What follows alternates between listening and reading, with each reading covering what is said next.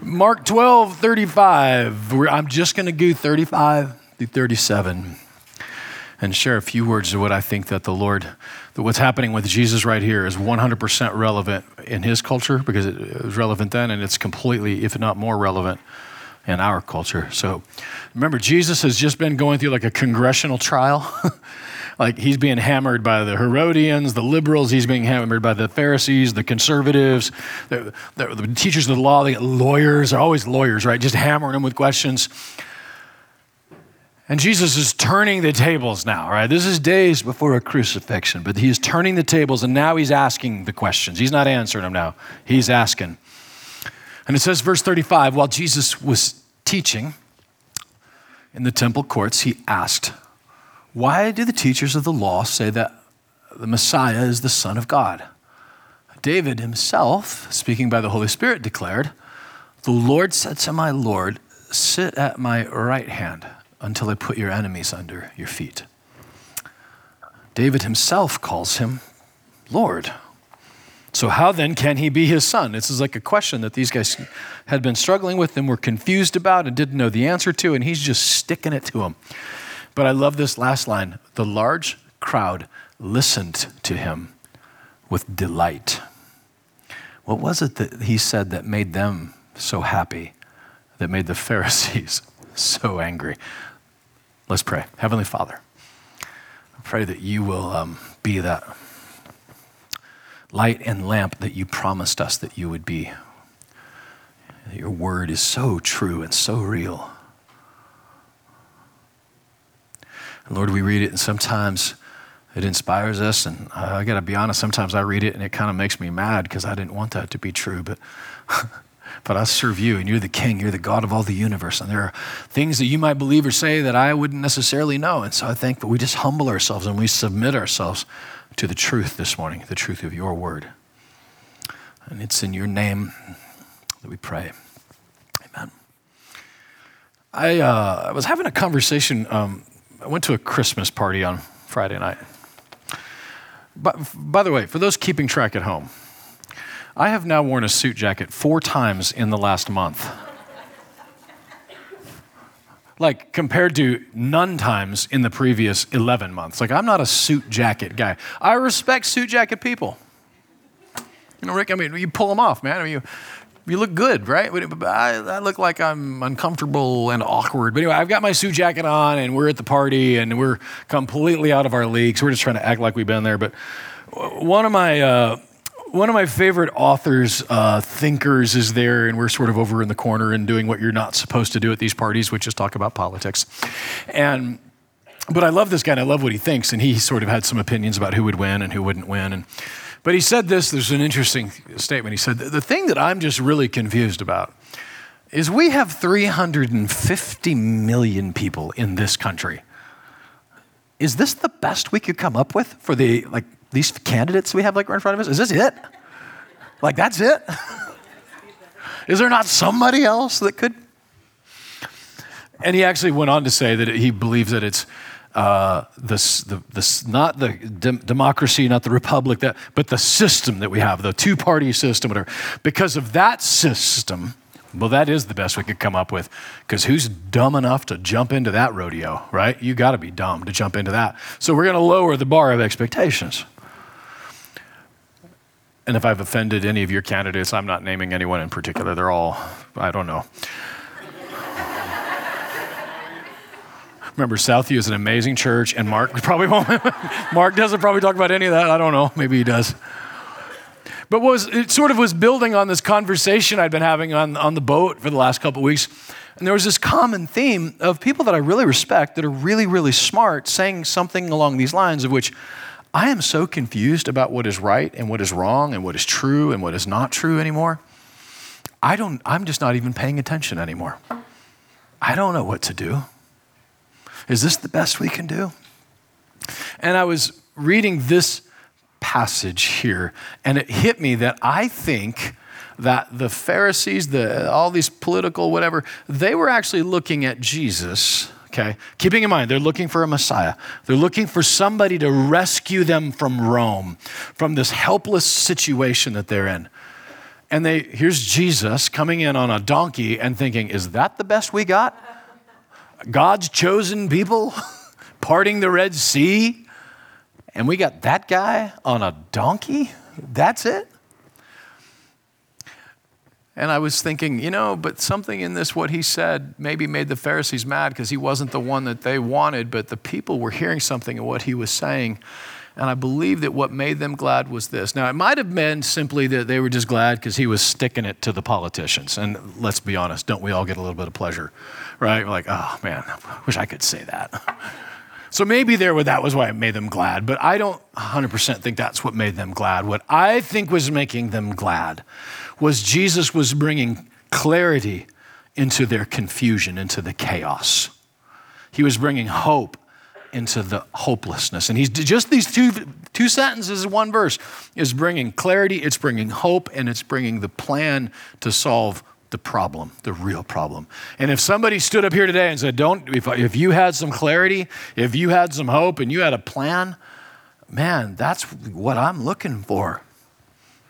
And I think that what he said is the plan and the hope back then is the plan and the hope today. And I believe that with all my heart.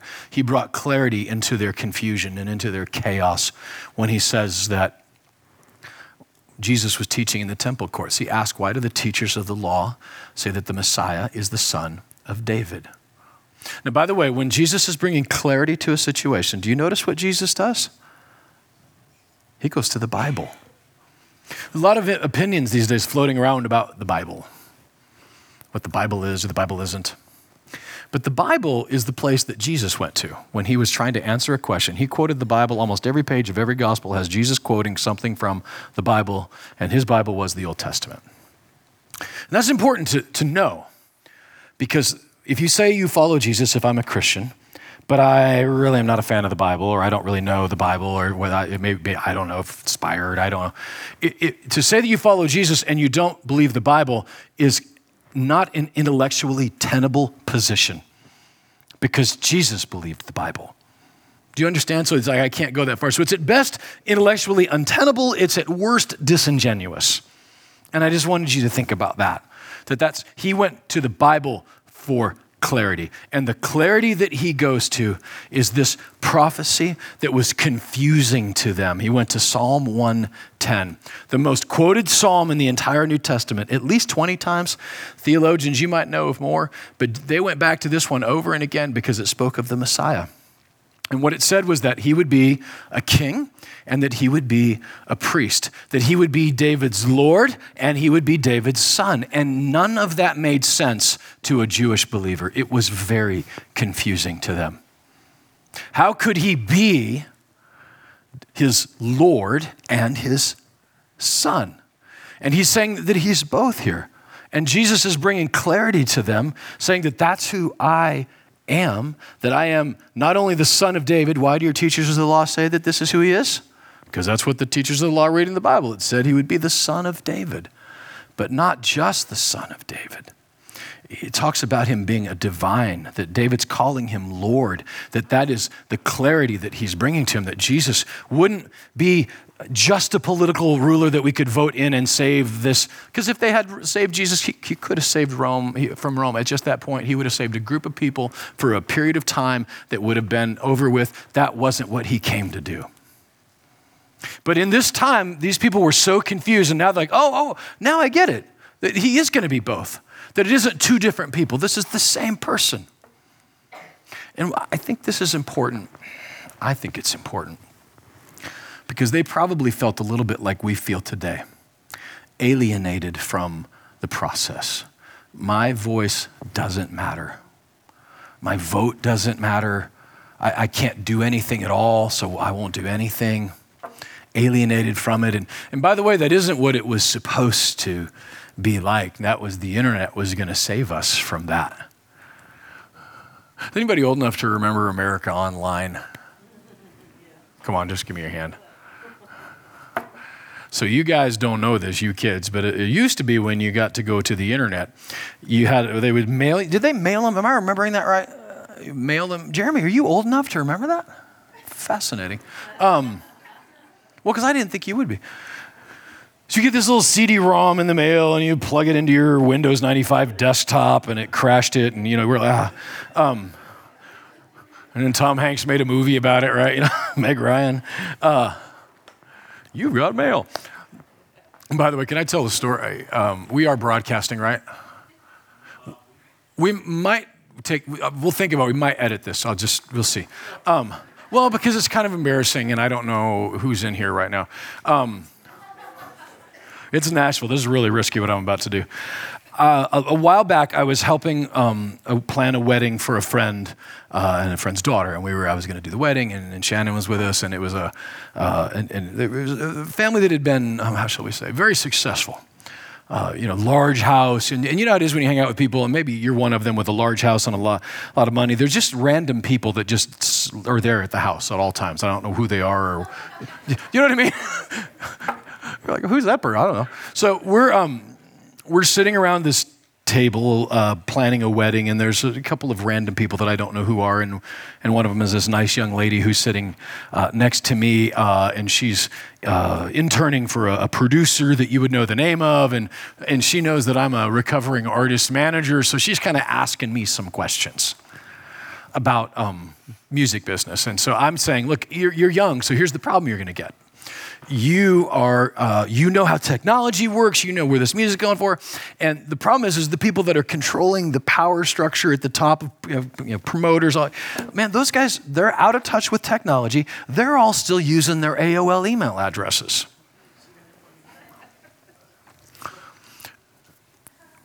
The table got a little quiet because the girl that I said that to was Nikki Case, whose dad was Steve Case, the founder of America Online.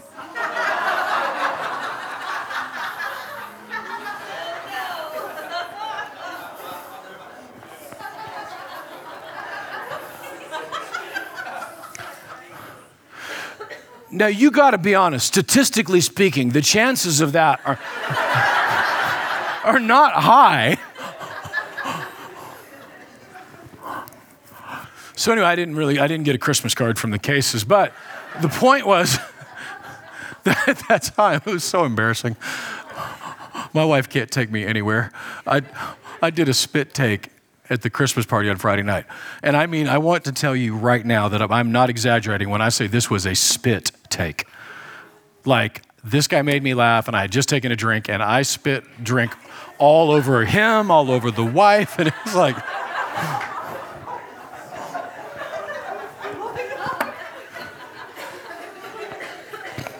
I'm not exaggerating, am I? And it wasn't even that funny. Like, that's the embarrassing. It was like it was a good one, but it wasn't that good. It didn't. I'm never getting back on that list again. So we already weren't sure why they let us go to that one. But anyway, now we won't have to worry about it next year. So, but America Online happened, and back in that day, Wired magazine had a cover story in 1997 talking about how the internet is now going to bring this it's called Birth of a Digital Age. You can still find it on Wired magazine. And they were making all these amazing predictions about how now the internet is going to bring us together because it'll all be based on facts now. I actually remember reading it and thinking, he's right, this is totally going to work out. And there was a piece this week that was on BuzzFeed, and it actually talked about that article and the quotes from this piece. And I'll just read this one quote just for the sake of time, but this is what the author was saying. He's like 23 years later, like we're 22, whatever, we're looking back on the 22 years since this great prediction of this great digital nation that was going to save us and save our political. He says this, that looking back from the shaky edge of a new decade, it's clear that the past 10 years saw many Americans snap out of this dream, shaken awake by a brutal series of shocks and dislocations from the very changes that were supposed to, quote, create a civilization of the mind in cyberspace. But when they opened their eyes, they didn't see that a digital nation had been born, only it had not set them free.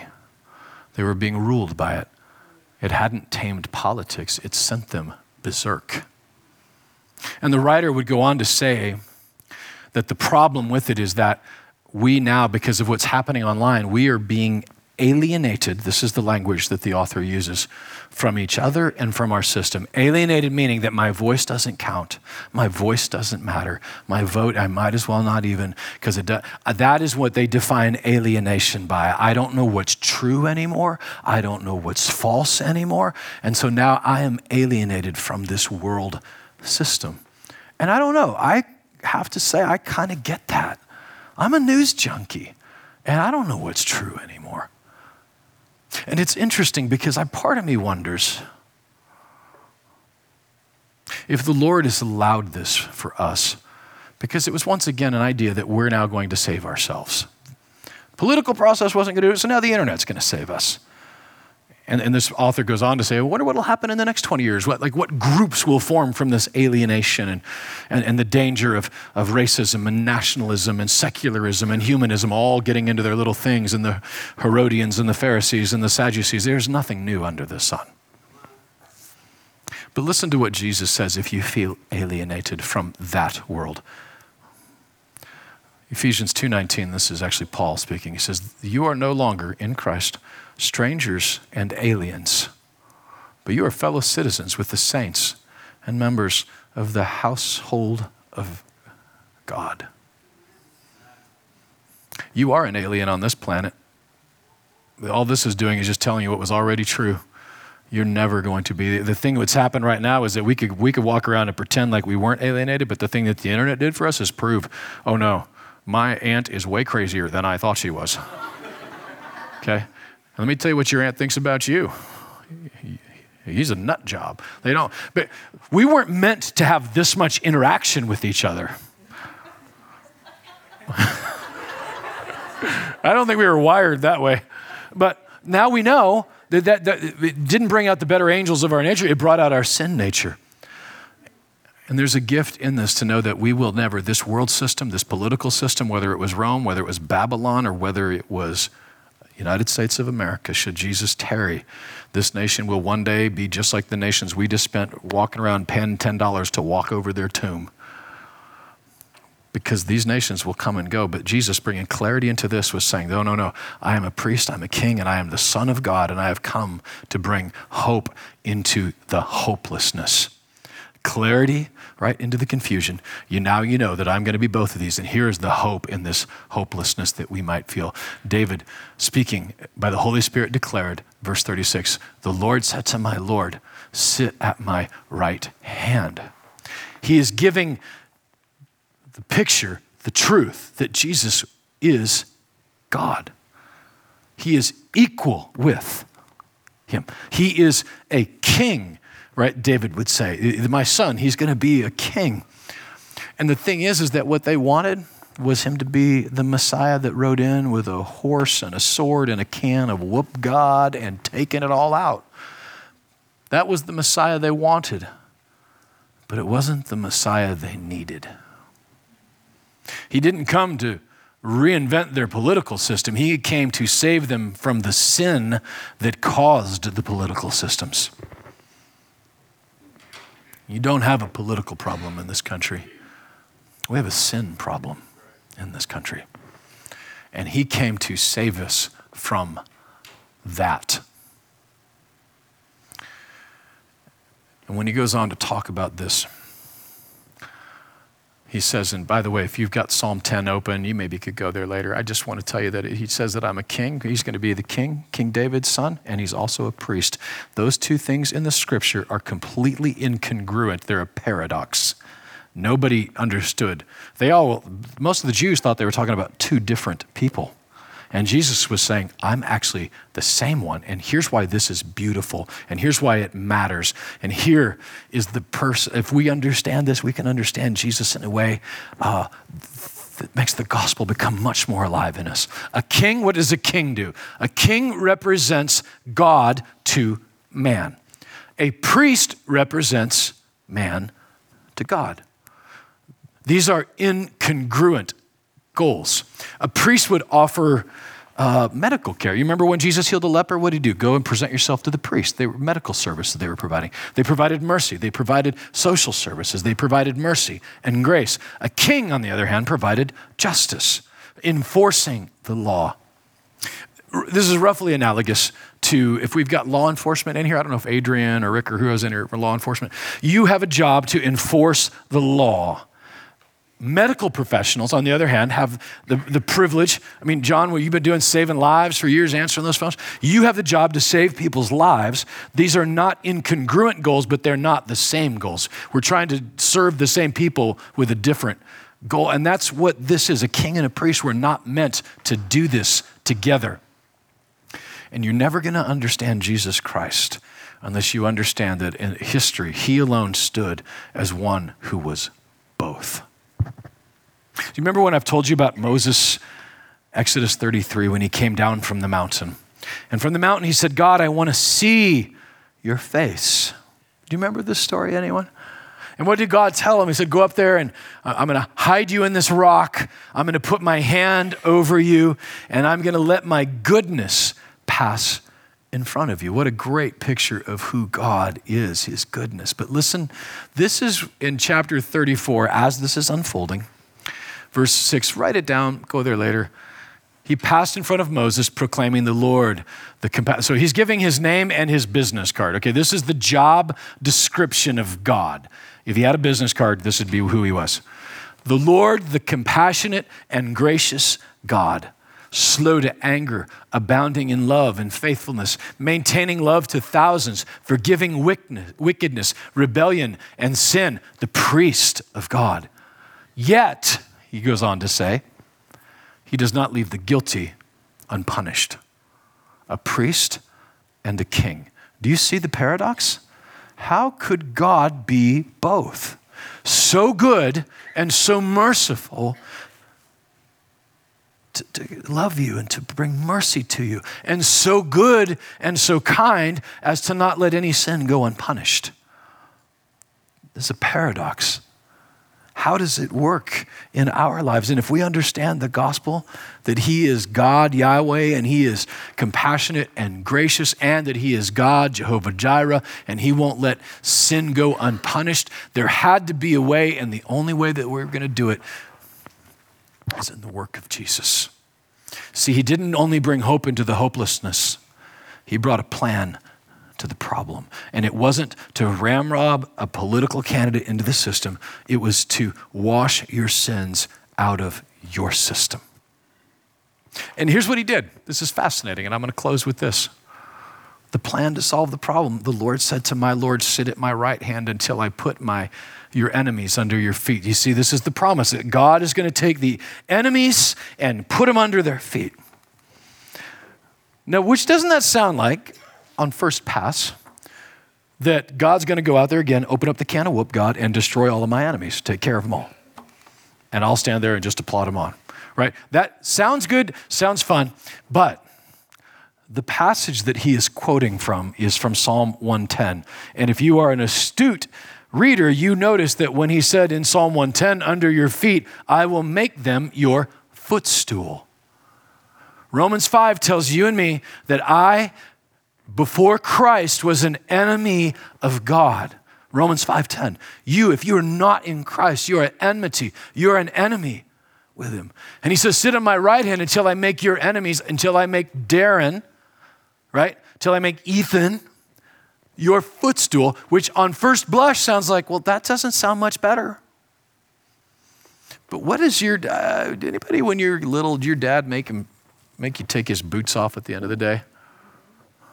Right, that smells one you really can't ever get away. There's not an amount of essential oils in your collection, Edie, that can undo that. You can't diffuse that one. But what was Dad doing? At the end of the day, you get the boots off. He puts his feet up on the recliner because the work is done. The Bible 4 or 5 times in the Old Testament, 1 Chronicles 28, Isaiah, refers to the footstool of God as the Ark of the Covenant, where his presence would dwell. Do you see what he's saying here? I'm not as good of a preacher as Tim, so I may not elicit spontaneous applause. But listen to me. Making his enemies his footstool is making you his dwelling place. Sit on this right hand until I make you my dwelling place, my footstool, so that I can sit down, put my feet up, because the work is done. Until I make you my dwelling place, my footstool. Now listen, if you're astute, and you might be, but God, what about this other one that will punish the wicked? See, in Christ, I'm his footstool. But if I say I want to stand in front of God and do this on my own work, that I'm going to reject the work of Christ himself. Micah 4:6 speaks of God trampling on the wicked. That there is a time of justice. There is a time when those sins will be punished, and those punishments either going to be received in Christ or they'll be received in you. Those are your two options. I don't want any of us to reject Christ and say, I'm going to do this on my own, and allow that to be the trampling of the sins of the wicked. A God that is good, a God that is perfect, a God that is just cannot let the sins of this world go unpunished. I walked through the streets of Nuremberg, and I am thankful for a God of justice. And I'm thankful for a God of grace that would give it to all who would call upon his name, including you. And I would invite all of you, the story of Christmas is Emmanuel, God with us. That is the clarity into your confusion. You're not going to solve it on a political stage. You're going to solve it with the Spirit in your own heart. The hope into the hopelessness is that he would come and dwell among you. And the plan is going to be that he is going to rescue you, make you his footstool, because the work is done, his dwelling place here on earth. Those are your two choices, and it's such a great gift that that's what Christmas allows. We live in a world where there's your truth, there's my truth. You know what? Christmas won't allow for that. Either Jesus is who he said he was or he wasn't. The cross won't tolerate your truth or my truth. And the resurrection proves it. He is the way and the truth and the life. No man comes to the Father but by him. And he has opened the door wide and invites us all to be in there, all to be his footstool, to be the one that at the end of the day when Jesus is done, he puts up his feet in the dwelling place. Ephesians 1. So by the way, if you're keeping score in Psalm 110, there's a priest, a Melchizedek, but there's also suddenly a body count starts here. He's starting to open up the can of whoop God. Bodies stacking up in Psalm 110. Ephesians 1, when he speaks about the Christ and what's happening in us and the redemption in us, the very next verse after he says, I'll sit at your right hand, again, he's quoting Psalm 110. And the very next verse is not about bodies piling up, it's about a body rising up, the body of Christ, you and I. That's the gift of Christmas. And I pray that that gift is yours today. The gospel, the good news of Christ, he'll make you his footstool, his dwelling place. It's his will that none of you would perish, none of you. He wants to put you in the rock. What is Jesus? The rock of your salvation. And over you, he will cover you with his hand. And that hand has a hole in it. Proof of his love for you. That's how good he is. That's how just he is. Stand to your feet. I want to pray for you.